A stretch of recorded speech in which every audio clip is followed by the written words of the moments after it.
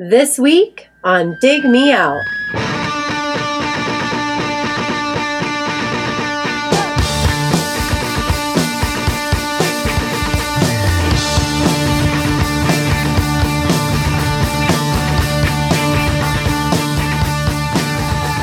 With your hosts, Jason Zia and Tim Minichi. Jay, we're back again with another episode thanks to our Dig Me Out Union on Patreon. You can help us make the next episode happen by joining us at dmounion.com. That's digmeoutunion.com. Jay, we're back with another poll episode. It's our September poll. Yay. Woot. We had a wide selection of stuff that was familiar and not familiar at all. So yeah, and typical. a reminder, we do this every month. You can go on the website and suggest an album. Yep. We pull 8 at a time and then put them to our patrons for a vote. And once a month, here we are reviewing a record. Yep. And you don't have to be a suggestions. patron to make the selection. No. You can just make the selection, or make your pick and send the email or fill out the form, and there you go. So we had 8 albums suggested. Let's run through the poll and give you the results of who was on it and where everybody finished. Finishing last, no votes, the band Pound with Same Old Life. 1 vote for Slaves on Dope, One Good Turn Deserves Another. With 3 votes, the best album title in the list, The Sultans of Ping FC, Casual Sex in the Cineplex. Tied it. I think I need to hear that just based on the title, just see what's going on. Yeah, eventually. With 4 votes, Walleye's Familiar Forgotten, and then tied with 5 votes, of course, Mark Curry's It's Only Time.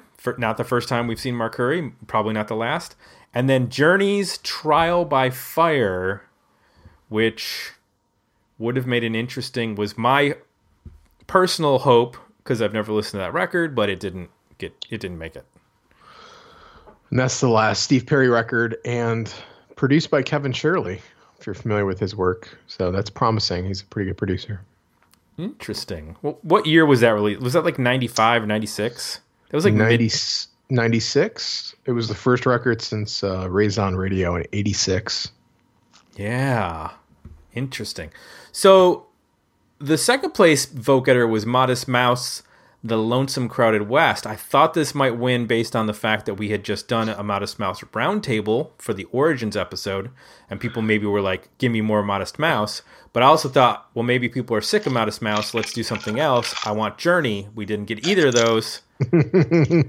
The winner ended up being World of Noise by Everclear with about 33% of the overall vote, a plurality, but not a majority.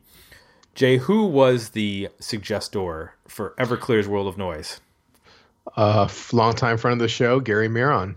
And what did he have to say upon his submission?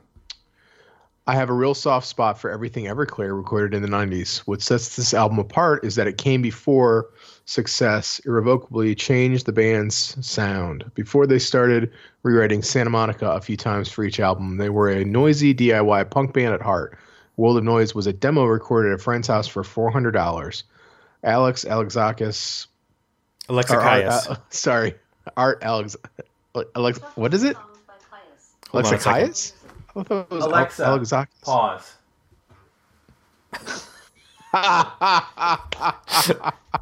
Did I just set up your Alexa? Yeah. No. I did when I said his last name. I just set off my personal assistant. Art Alexakis? Alexakis. But there's no Caius. Alexa, pause. No. When I say that, she says, shuffling songs by Caius. Right, because you're saying Caius. Right. Anyway, only had one guitar and a half-fried amp that would squeal and feedback while he was playing, giving the songs a ramshackle intensity not found on later recordings. It is worth revisiting as a reminder that before becoming synonymous with generic alternative rock radio, Everclear was far from it. He also mentioned in the comments, he said, I love 90s Everclear, and I stand by this album. Bring it on, Jay. Oh, boom. Straight dropping fire right at you. Why am I getting called out? Because you're the bad cop. Remember from the comments we received, I'm the straight guy and you're the bad cop. So obviously you're going to. Some of the other comments we received over at our Patreon page, Scott Witt said, I choose Journey for the oddballness of it. It was tough not choosing Sultans for their album name. I agree. That was a great album name. Davey Bright, Walleye's Familiar Forgotten gets my vote. I have been listening to that album for close to 25 years. Jade Tree Records were on fire back then. So many great releases. Funny enough, a track from this album came up on Shuffle this week and made me reach for the album off the shelf. Johnny Hooper said The Lonesome Crowded West is a 90s masterpiece. If you hear songs of alienation, in it you hear songs of alienation that could have been written by a delusioned kid who grew up in the Pacific Northwest. You can so clearly hear how the next generation interpreted Cobain on this record. Compelling both lyrically and musically. Vote early and often. Ian Wobble, Sultans of Ping, one of the great lost bands of the early 90s, easily could have been bigger if they came from London and lumped in with the Britpop lot, or possibly because the band are too varied and funny, they missed the mark. I really hope we don't end up with another episode of people talking about Modest Mouse again. Patrick Testa, I'm voting for Sultans of Ping. This album is all over the place with no obvious cohesion, but I like listening to the songs on it just now. Keith Sawyer says, Lonesome Crowded West is the clear leader for me. Love that album. Stem to stern, it has such an urgent, nervous, contagious energy. Though Journey's Trial by Fire is high on the curiosity list for me, it was actually a very sizable hit at the time. I didn't know that. Guess VH1 was still around at that point, in its prime. Well, I mean, don't forget that's a band that always has access to, more adult, contemporary kind of ballady radio. So. And then we finally get someone besides Gary talking about Everclear, and that's Jason Pan. He says, while it doesn't make me record store cool in retrospect, if I'm honest, at high school around 1997, Everclear were my favorite band. One of the first artists I ever bought records of, and so World of Noise probably was in the first half dozen albums I ever owned. While it sounds like it was recorded on a potato, okay, it actually works in its favor in retrospect, as it demonstrates a bit more of the fire after about 1997 people forgot the band had, when the budget and the studio time allowed for Art to head down the overproduced pop road he took the band on later. Songs like Loser Made Good and Fire Maple Song in later eras got morphed into better acoustic versions that were kinder to the songs, but Nervous and Weird and Sick and Tired still have a good bit of fight in them that comes out in the hasty recording. About the only Everclear album where the bass guitar does something more interesting than back up the power chords. See Sick and Tired and Malevolent. Assume the streaming rights are wrapped up in some Tim Kerr record label issues, which is a pity, as at home I still pull this one out of the CD cabinet occasionally. Interesting. I have the MP3s, so I didn't check if it was streaming or not. I just put it in my iTunes It is not. Interesting. So, Jay, let's talk about this album. Released in 1993. It was originally released on Tim/Kerr label, and then was reissued by Capitol in 1994. When the band signed, and then prior to the release of their second album, Sparkle and Fade, in 1995. Now, they did release an EP prior to this called Nervous and Weird, which included a couple of songs that would make the album. That came out in May of 93. And the lineup for this band is Art, obviously, lead guitar, vocals. Craig Montoya on bass. Craig would be the bass player up until 2003. Played on all the big albums. Scott Cuthbert on drums. He was only on this record, and he was replaced by Greg Eklund, who would be the drummer for Sparkle and Fade up until 2003. Him and Craig Montoya left the band at the same time.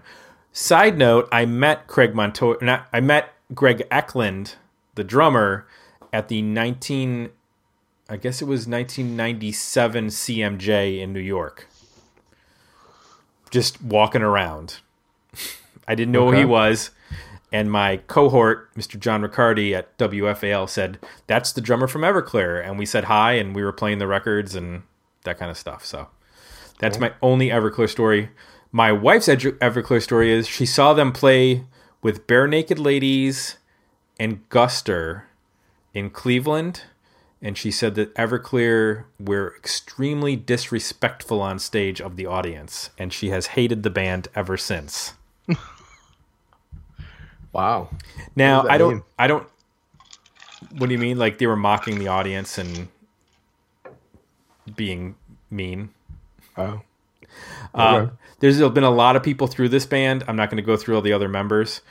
They are responsible for the Summerland tour that goes around the country now. I don't know if you're aware of that, Jay, but it's basically like a bunch of 90s bands like Sugar Ray and Lit and Marcy Playground and Gin Blossoms and Live and Filter and Sponge. And they don't play like a full set. They play like their best like known like 7 or 8 songs. So they do like a lot of bands, but short sets of just hits. Gotcha.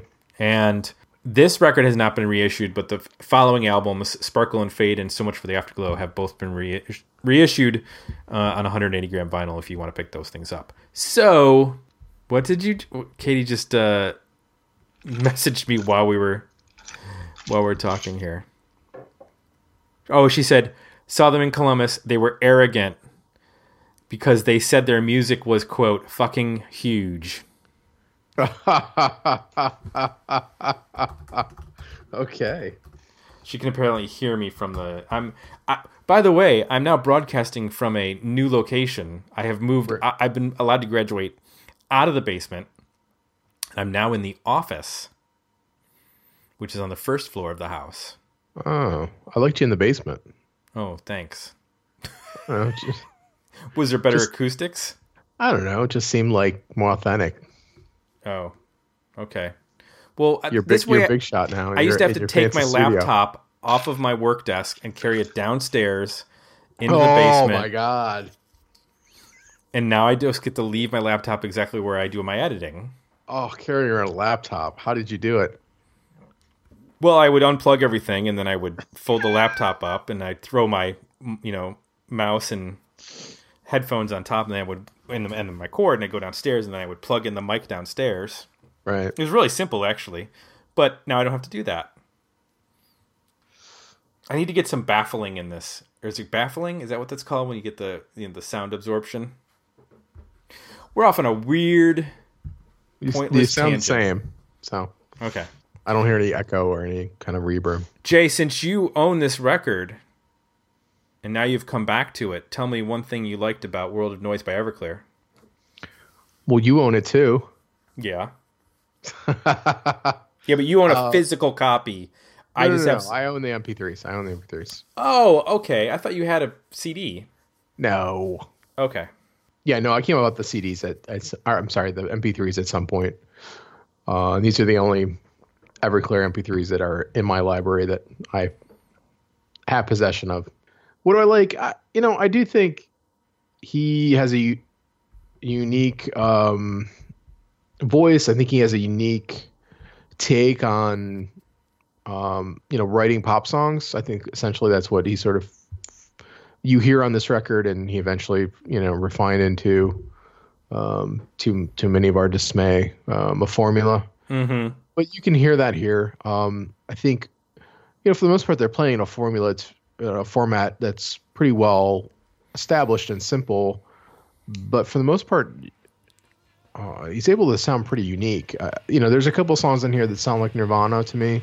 Nervous and Weird is a good example. Mm-hmm. I remember you back in '83. You were dressing insane. You were my everything. You were so different from all those other girls. I'm blind electric and drag so cool the captain and lane. Think I'm better now than how I used to be. I was nervous and weird, scared most of the time. Think it's better now than how I used to be. Always up in the night, afraid to let in the day. Afraid of being afraid. Afraid of letting in the day. But outside of those, I do like the pop format. A lot of energy. It is noisy. We'll get into that later. and it's familiar, but still original. I think with the way that he sings and just his voice, I think just the overall like energy of the band, I guess. I don't know any better way to put it. They kind of have a punk attitude over where, at times either mid-tempo alternative rock songs or power punk songs or, pop punk songs. I think the combination there is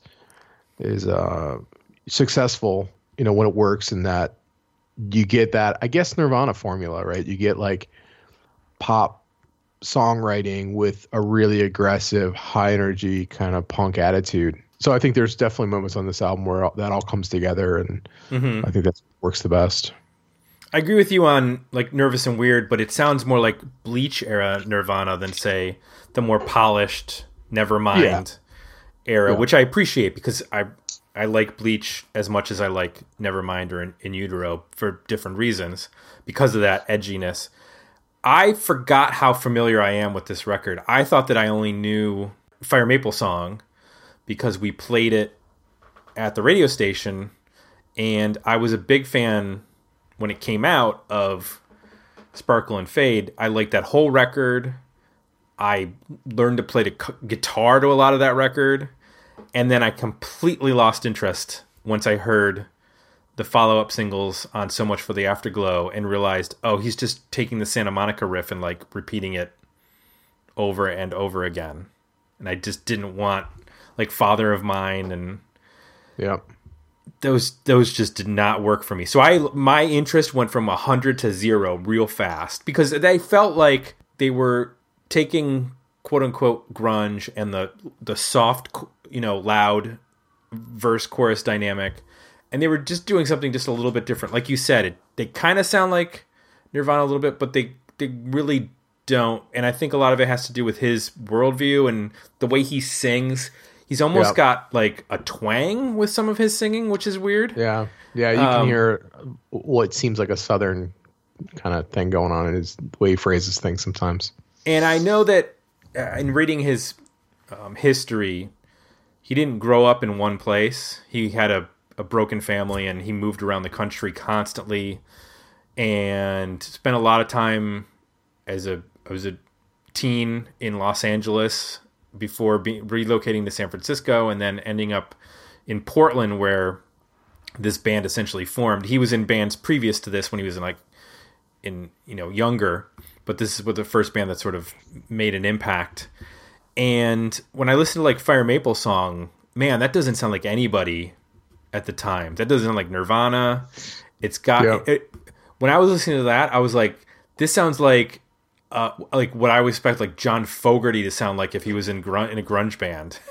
It has like this weird Southern feel to it. I don't know how to describe it other than that, but he's got a bit more worldly sound to his vocal, and it comes up a couple other times where it has like this kind of twang is the only way I can put it. Lying down in the grass with the wind around us as we smile and talk. Listen to your grandma sing those country songs. She'd tell us how the maple turns to fire. Every 4 years we'd lay in the grass all summer just to watch the autumn come around. I can't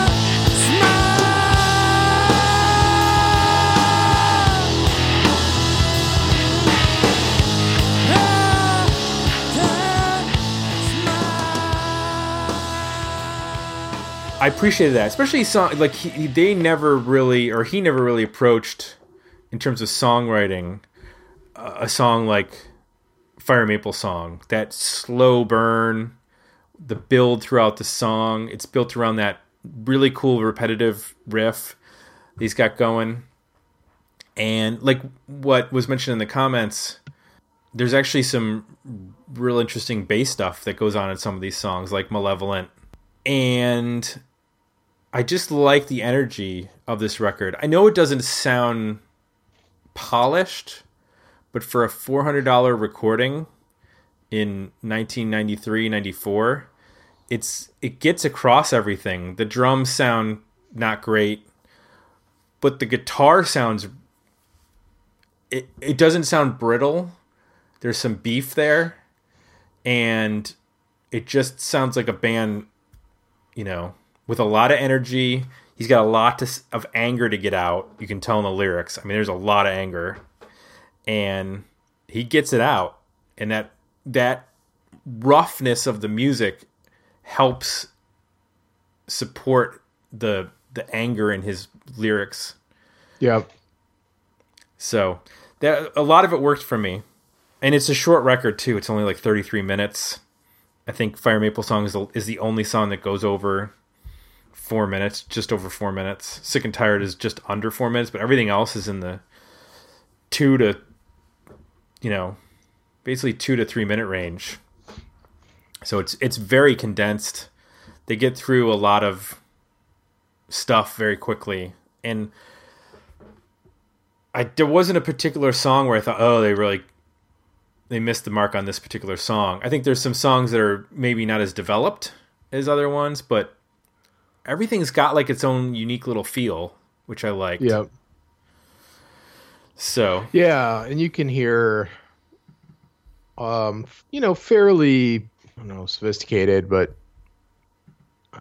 nuanced things going on with some of the songwriting too, which is you hear the seeds of that. You can hear where the band eventually goes in some ways.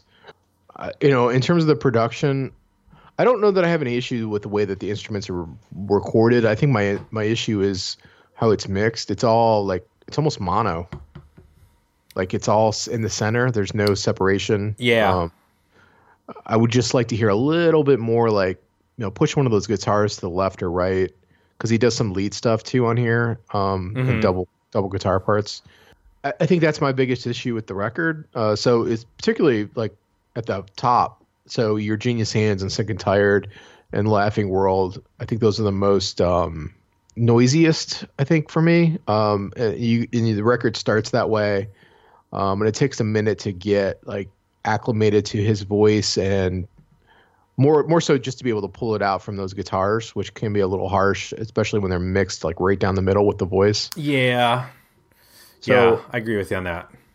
When it opens up in like Fire Maple Song, where you get, it's just dynamically, I think, a little quieter, so you can absorb it a little easier. And then when it comes to the build, you're kind of ready for it. And then the guitars are a little bit more in the like mid-range or low mid-range, which just fight with the vocal less. So there's some songs on here where it works okay, fine, the way it's produced. And there's others that I think it could be better if it was just remixed. Like, I don't think you'd have to do anything crazy. Just space out some of the sound, create some more space with the guitars. Yeah. I think that's my biggest issue with it. Yeah, I agree. There's a number of songs, like you mentioned, where you can hear a lead guitar going on, but it's hard to make it out because I think the bass is distorted a little bit on those heavier songs. Yep. And then you've got him playing through, I forgot what it was, but I read, but he was playing a guitar that was not designed to be played the way he was. I think it was, let me see, I have the note. Guild Bluesbird. And it had a blown tube. He was playing through a Fender Super Twin that had a blown tube, and every time he would hit a chord, it would squeal. So they were like dealing with this overheating amp that was constantly squealing.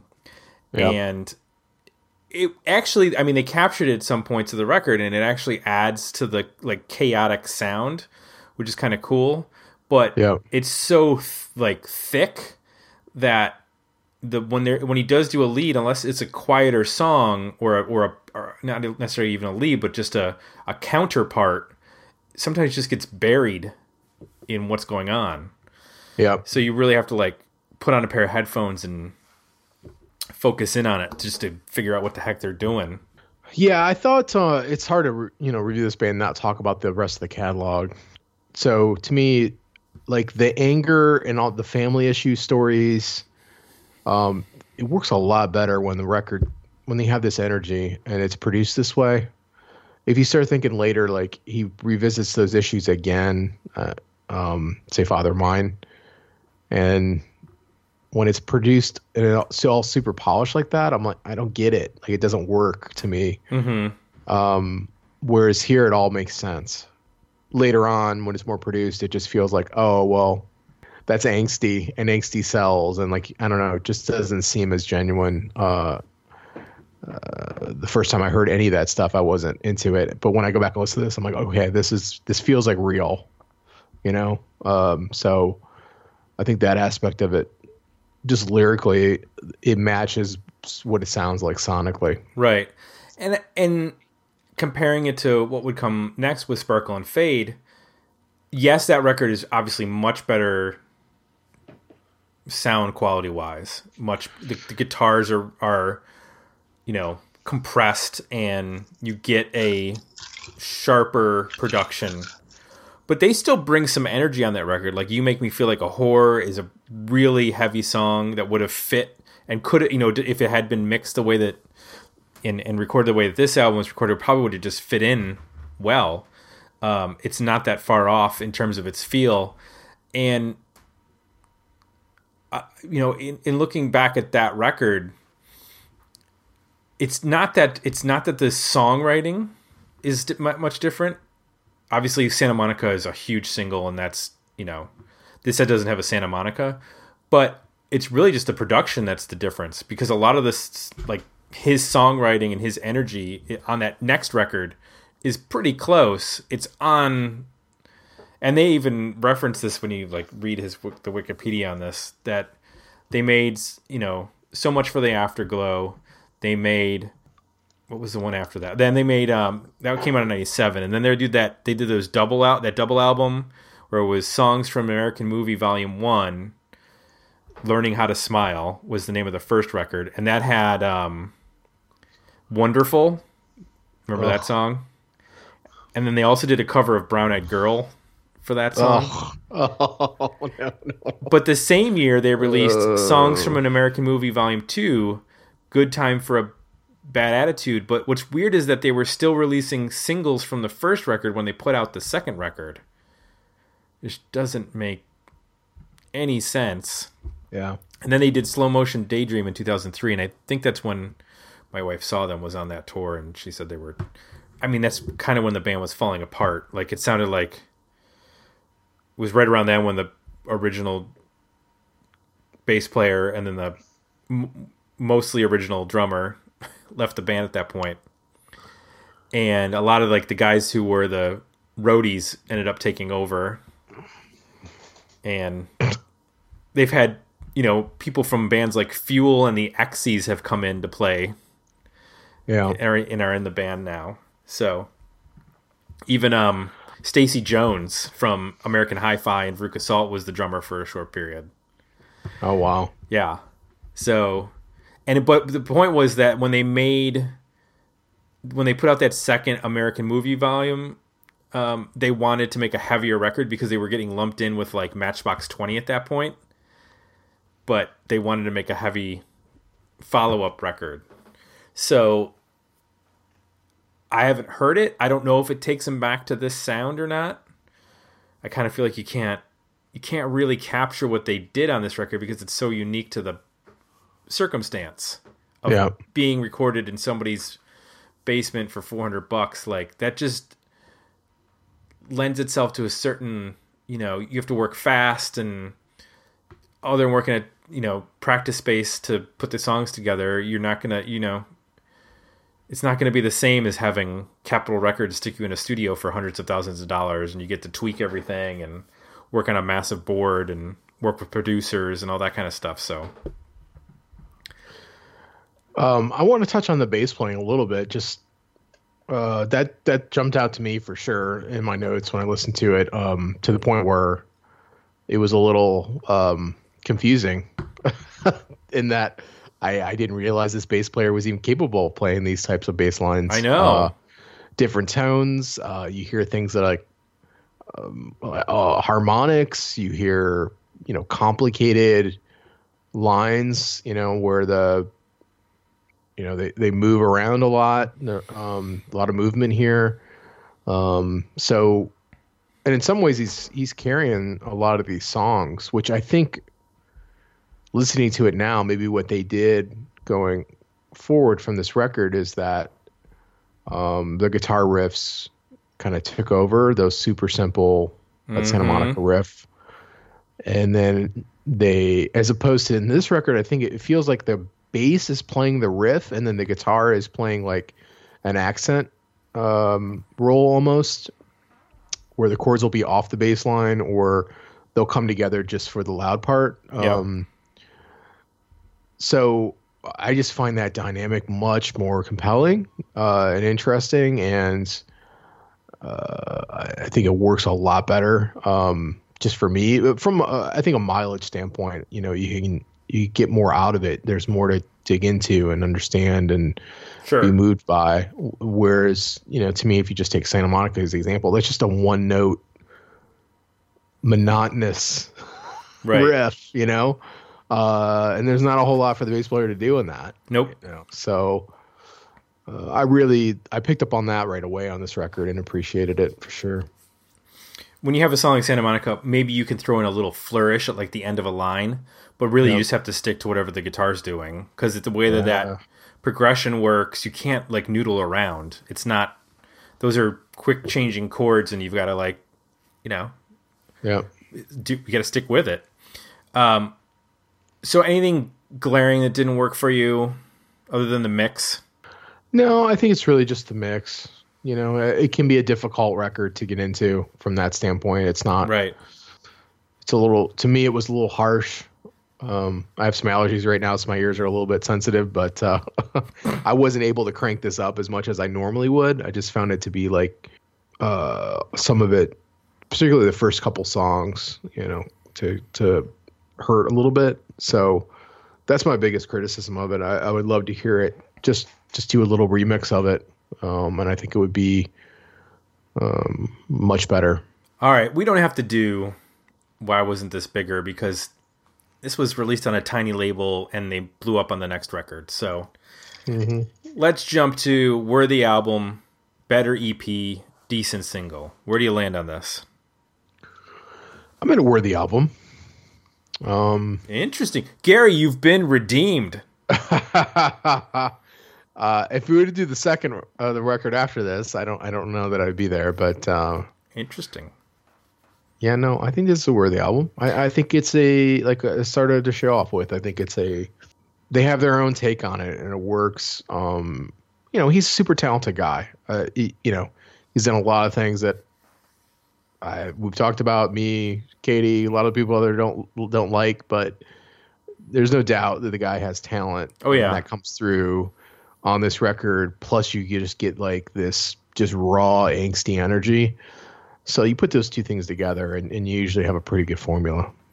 I didn't mention it in the early part, but he's also gone on to be a songwriter for other people. Right. Like so many 90s people have, like Dan Wilson from Semisonic and the guy from Fountains of Wayne. Like those guys a lot of those guys that were in, bands that had a couple singles, they turned that into something. I also agree with you. I think this is a worthy record. It's unique in the catalog because of how raw it sounds, and I think it shows off some of the songwriting that kind of got shelved as the band moved forward, and it really shows an interesting side to his songwriting and his approach to I guess 90s Pacific Northwest influenced grunge. I don't know if it's not, I wouldn't say it's a grunge record. It just sort of sits in that same space that because of the production, but his lyrical content and storytelling is pretty unique. So it was fun to go back and revisit because I hadn't listened to this in a long time. So I think Mr. Jeff Takis is a huge fan of this record. So hopefully we have calmed him with our positive take on this, because I know he was worried.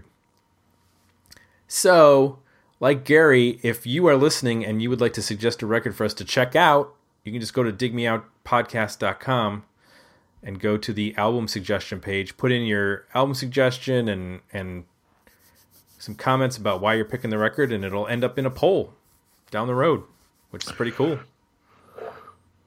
Yeah, we get some really great recommendations too, so it's fun. And then if you want to vote, get over there and you can make the call. And of course, you can go to Patreon to support the podcast and vote in these polls, as well as get bonus content like our 80s episodes and lots of other fun stuff. That's at dmounion.com, digmeoutunion.com. You'd be able to listen to us record this episode live and hear us do the first 10 minutes. Twice. Because I forgot to hit the record button. But you didn't get to hear that because you weren't a patron. It's all right. If you like what you heard, please consider leaving us some positive feedback over at iTunes. For Jay, I'm Tim. We're out, and we'll be back next week with another episode of Dig Me Out. Thanks for listening. To support the podcast, visit www.patreon.com/digmeout and become a monthly subscriber at www.digmeoutpodcast.com, where you can find links to our Facebook, Twitter, and Instagram pages, as well as our merchandise store at Zazzle.com. Now she thinks to herself, hey, what just happened to me? I told them that I thought it was